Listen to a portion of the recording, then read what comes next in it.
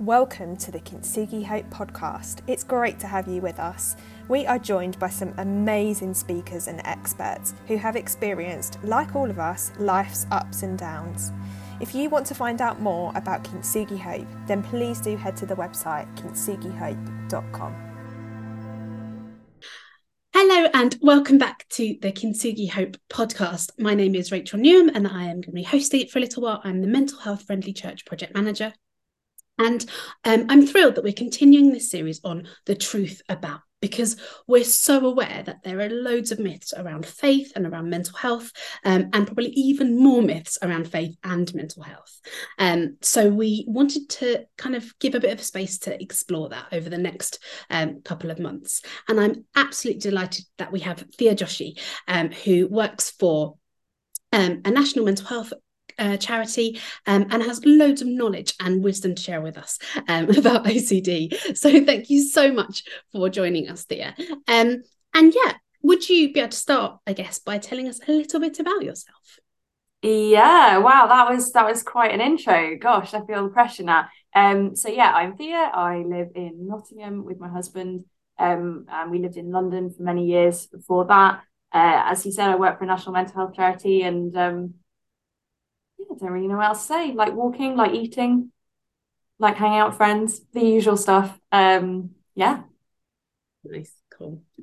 And I guess the topic, so OCD is something I probably hear I'm so OCD more times in a week than I care to count. And I always say to people, say it out loud without the kind of anagram, and it makes no sense as a sentence. Yeah. So OCD is obsessive compulsive disorder. What is it? What does it mean? What does it look like? Yeah, okay. So, and I feel like I should disclaim this by saying I'm not a mental health professional. This is my experience, my understanding, which may be limited in some areas, so don't quote me on any of this.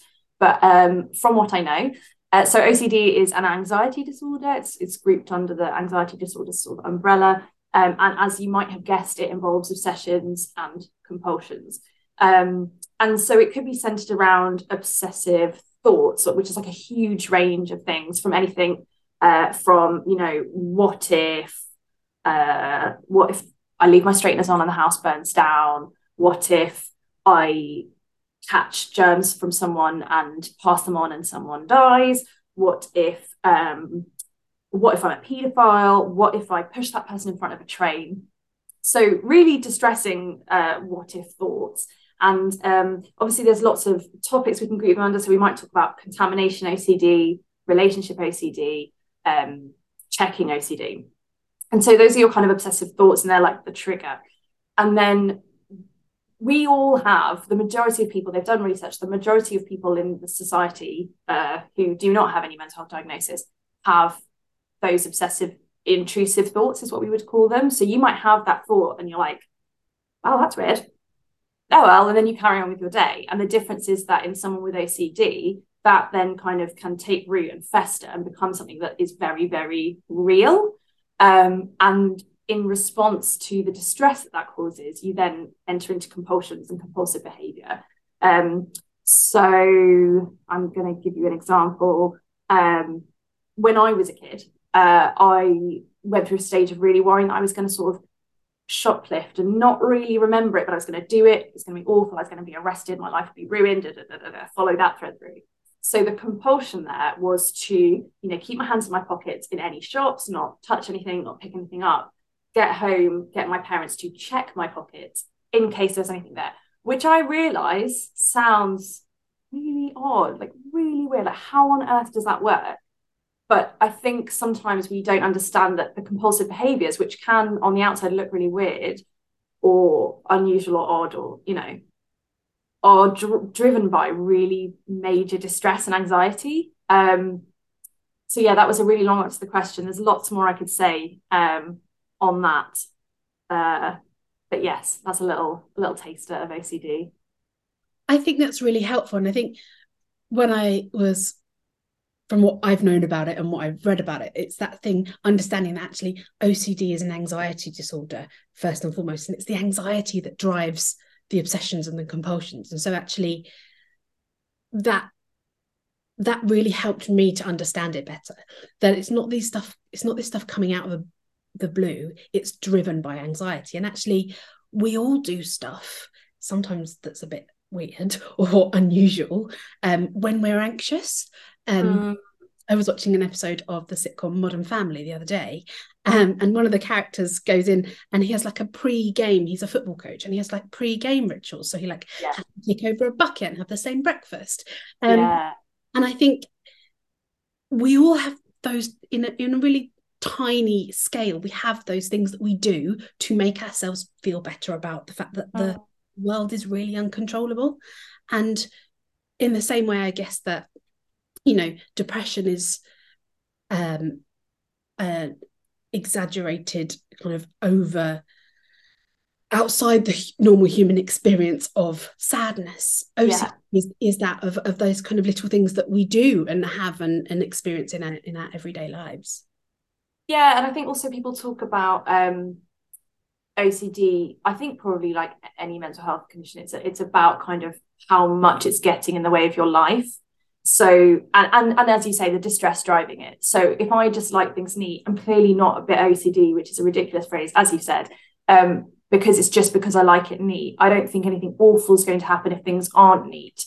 I'm not doing it because I'm really anxious inside. I'm just doing it because I like things neat. And actually, in my case, I don't. I'm very untidy, which people always find amusing, blah, blah, blah, because of stereotypes about OCD. But yeah, I think it's also about how much distress is it causing you in your life. Are you able to function? You know, if you're checking the door once, that's kind of normal and probably not going to impede on your day. If you're having to check the door 40 times before you can leave the house, it's going to impact on your life. You know, so there's a level of also kind of acuteness, severity there. But yeah. I think that's a really important point actually to make about mental illness more broadly, is that actually, and I guess clinically, you know, it's not just having the feelings, the extent to which they impact your day that kind of makes it, whether it's a mental illness or kind of just something you struggle with. It's a really important reminder to us all that, you know, again, you know, being a bit anxious doesn't make you have an anxiety disorder. But actually when your anxiety is impeding your life and stopping you being able to live a full and meaningful life, that's when it becomes something that, you know, might need outside help, might need kind of extra help and treatment. And as I guess I said at the beginning, you know, there are a lot of myths around OCD. You know, people would say I am openly quite obsessive, but I don't have OCD. You know, I have rainbow organized bookshelves. They took me a really long time. That was quite an obsessive process, but that takes joy.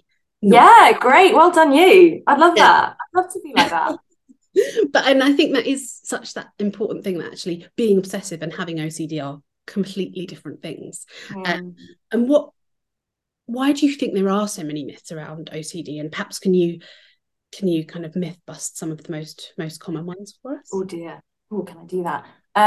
So I think, as we've said, in terms of myth busting, you know, this idea that OCD is about cleanliness or neatness just isn't true.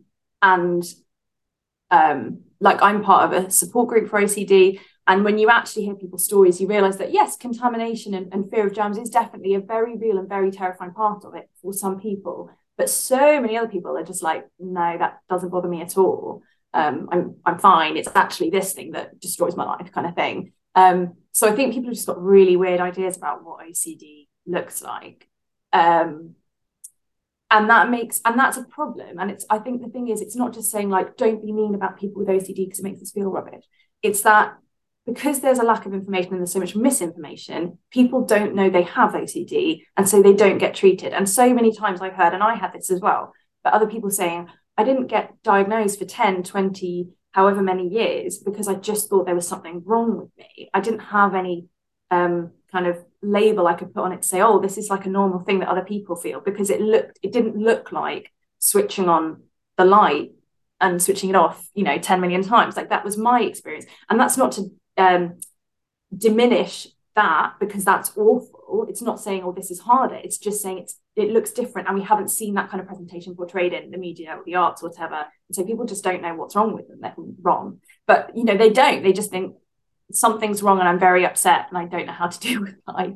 So that's something. But I think the reason maybe there are lots of myths around it is, that we do see these portrayals in the arts and in culture and media of the behaviors. And so that's what people understand as OCD. So the continuous hand washing, for instance, is something that people might use as an example on a show or whatever. And that's fine, but it doesn't give you the actual information about what's going on for that person, what's driving it. Again, that it could look like lots of other things. And again, that you might not be able to see a compulsion happening. So for me, the majority of my compulsions have often been mental, kind of internal. So you wouldn't notice that I was doing a compulsion in my head, but I am, because I'm, replaying a scenario again and again and again. Or people who say, for instance, count in their heads, you might not see them doing it. So I think a lot of it is internal, and we can't see that, so we don't know about it. I think finally that people, the myths around any mental health problem are busted as we understand more about it, right? So I think there would have been a lot more. I think there have always been myths around, for instance, depression or anxiety, but as people have talked about them, we've seen those myths reduce, and now people are like, okay, I actually have a vocabulary to talk about something like depression and how it might present, how it might feel, whereas we don't have that as much as with OCD and other mental health problems. So I think it is about talking about it. It is about sharing real experiences and saying this is how it kind of affected my life, and just uncovering the myths in that way, if that makes sense. I think that's such an important point, actually, because we do know more about depression and anxiety now. And it is because we've talked about it for certainly in the last 10 years that I've been in this sort of mental health awareness faith space. We talk about it far more than we do before. And I guess depression and anxiety are the ones we talk about most because they are the most common. And now we've got to do the work all over again with the other mental illnesses experience. And I guess from a faith position, actually, that's a whole other thing. We tend to be catching up a little bit, and there's more kind of theologies and explorations of faith around depression and anxiety. I wrote an article this week for Women Alive around does having anxiety make me a bad Christian? But actually we need that kind of that media output as well to explore it more fully. And I wondered if you could tell us a little bit about how OCD kind of impacts your life, but also your faith, and what the relationship between those things are. Yeah, so I'll try and give you the short version. I'm trying not to give you the story of my life according to OCD. But I think, as we said, I think it's important to share some of it because my symptoms maybe looked different from what we've seen. And if I can share it and people go, oh, I just thought that was me being weird, then that could help. So it's been part of my life in some ways since probably I was about 9 or 10, like not, as we said, it may be at that kind of diagnosable level, but sort of unusual thoughts that most people don't worry about, being very anxious about things. As I said, I used to worry about stealing. I used to worry about really cheating on exams. And, even now I can look back on it and go, that was a bit weird. Like, why did you worry about that? Which is probably how the rest of the world sees it. But again, when you're in it, it doesn't feel like weird. This is real. This is not a theoretical, like, oh, what if this weird thing happened? This is a real present threat in my life. This could happen at any moment now and I'm not safe. It's that kind of feeling of anxiety and distress. Got through teenagers, up and down, and I got to about 17, and that's when I was diagnosed because things had reached a real peak. It was really affecting my life in terms of being able to sit exams, and being able to, socialize, do normal life, get myself to college, all of that kind of thing that people take for granted. I had CBT multiple times, recovered a bit, relapsed a bit. OCD has led to me taking some time off work briefly. I avoided a lot of social situations, including really precious time with, family and friends. And I think for any mental health problem, OCD included, there's a lot of loss there that we face. So I think that that's something to explore, is like just acknowledging what we've lost and what we've missed out on because we weren't well enough. So that's something. But yeah, I think in terms of how it's affected my faith, as you might expect, like with any kind of suffering, it has a massive effect, because you're praying and praying, and for instance, in this situation, praying for healing, praying for a reprieve, praying for peace, and you just sort of feel like God's not listening, or like if he is, he's not doing anything. If he loves me and he can see how hard this is, why would he just let it carry on being like this? And then I think, at church you hear things about there's no fear in love, perfect love casts out fear. And I still, even now, I'm like, what does that mean? And like, what does that mean in the face of anxiety? And I believe that Jesus loves me and his spirit lives in me, but still, what does it mean then that I could still be terrified like this, even though I believe, I'm secure in God's love, I'm saved, however you want to phrase it, I'm still really terrified right now. And I don't know how I reconcile those two things, and people say about suffering refining you, and it's like, I don't feel refined, I feel like I'm being burned up.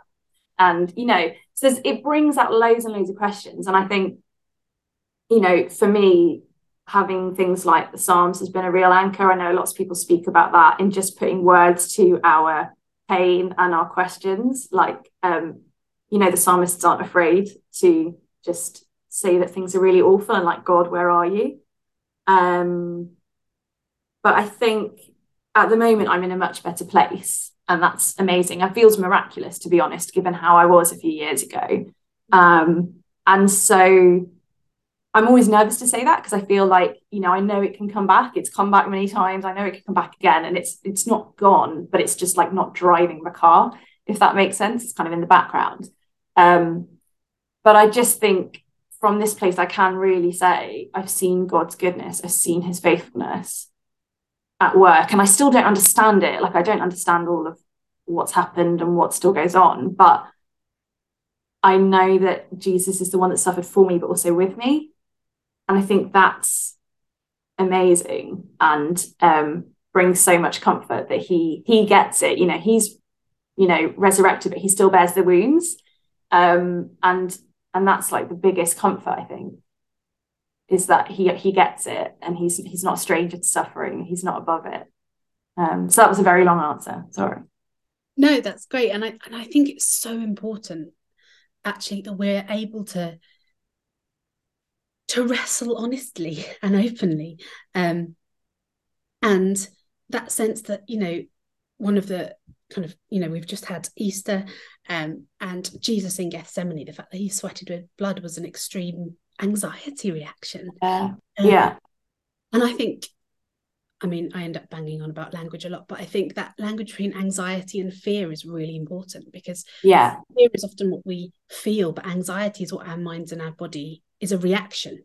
We can't necessarily control when our body goes into fight or flight. We can tools to mitigate it and tools to help lessen that impact. But when your body and your mind are terrified, they're going to react. And actually, that's God-given. A long time ago, we ran away from like lions and stuff.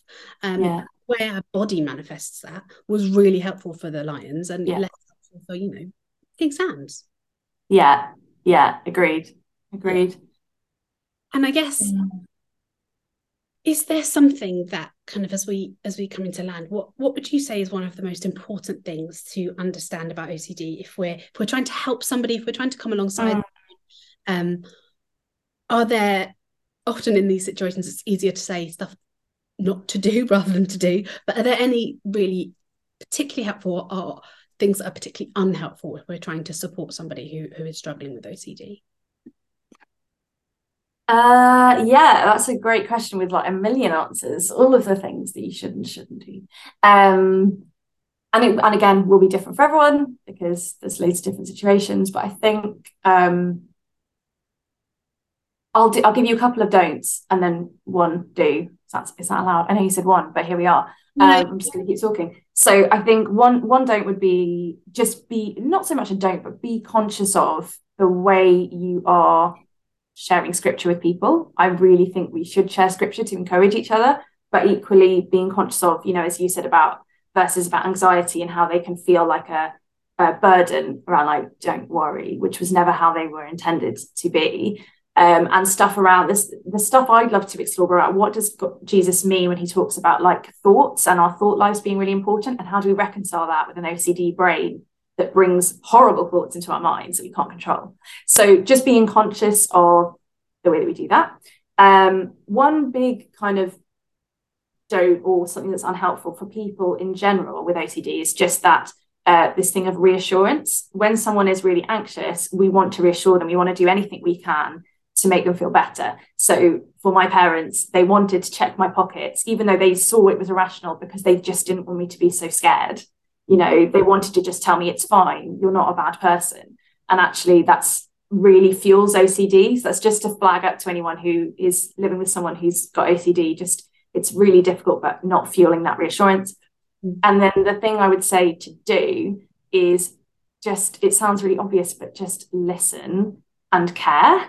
So really basic, but can be hard when you don't understand what's going on and like why this person is so anxious. And they might not feel able to tell you because there's an awful lot of shame in OCD. So what I just say is you don't have to understand to care and love people.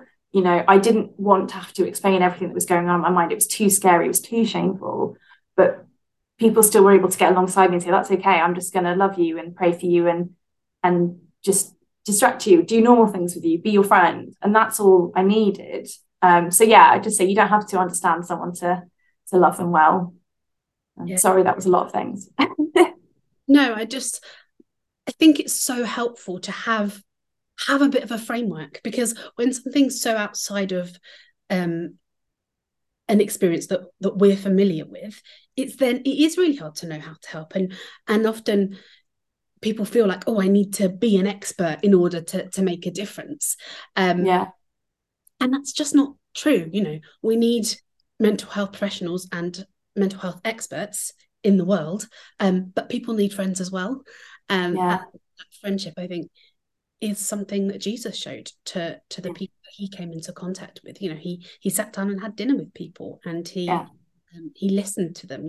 I always think of the friends on the road to Emmaus, and that he could fix everything for them in an instant. And actually he said, what's wrong? And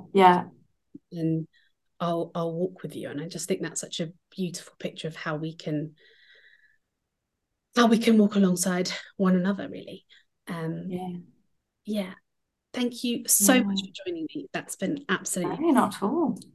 Just really helpful, I think, to try and get a better understanding of something that affects so many people, but is so often misunderstood. Thank you so much. I will pop your Twitter and stuff in the show notes. And thank you so much for joining us. No worries. Thanks for having me. Thank you so much for joining us at the Kintsugi Hope podcast. It's been great to have you with us.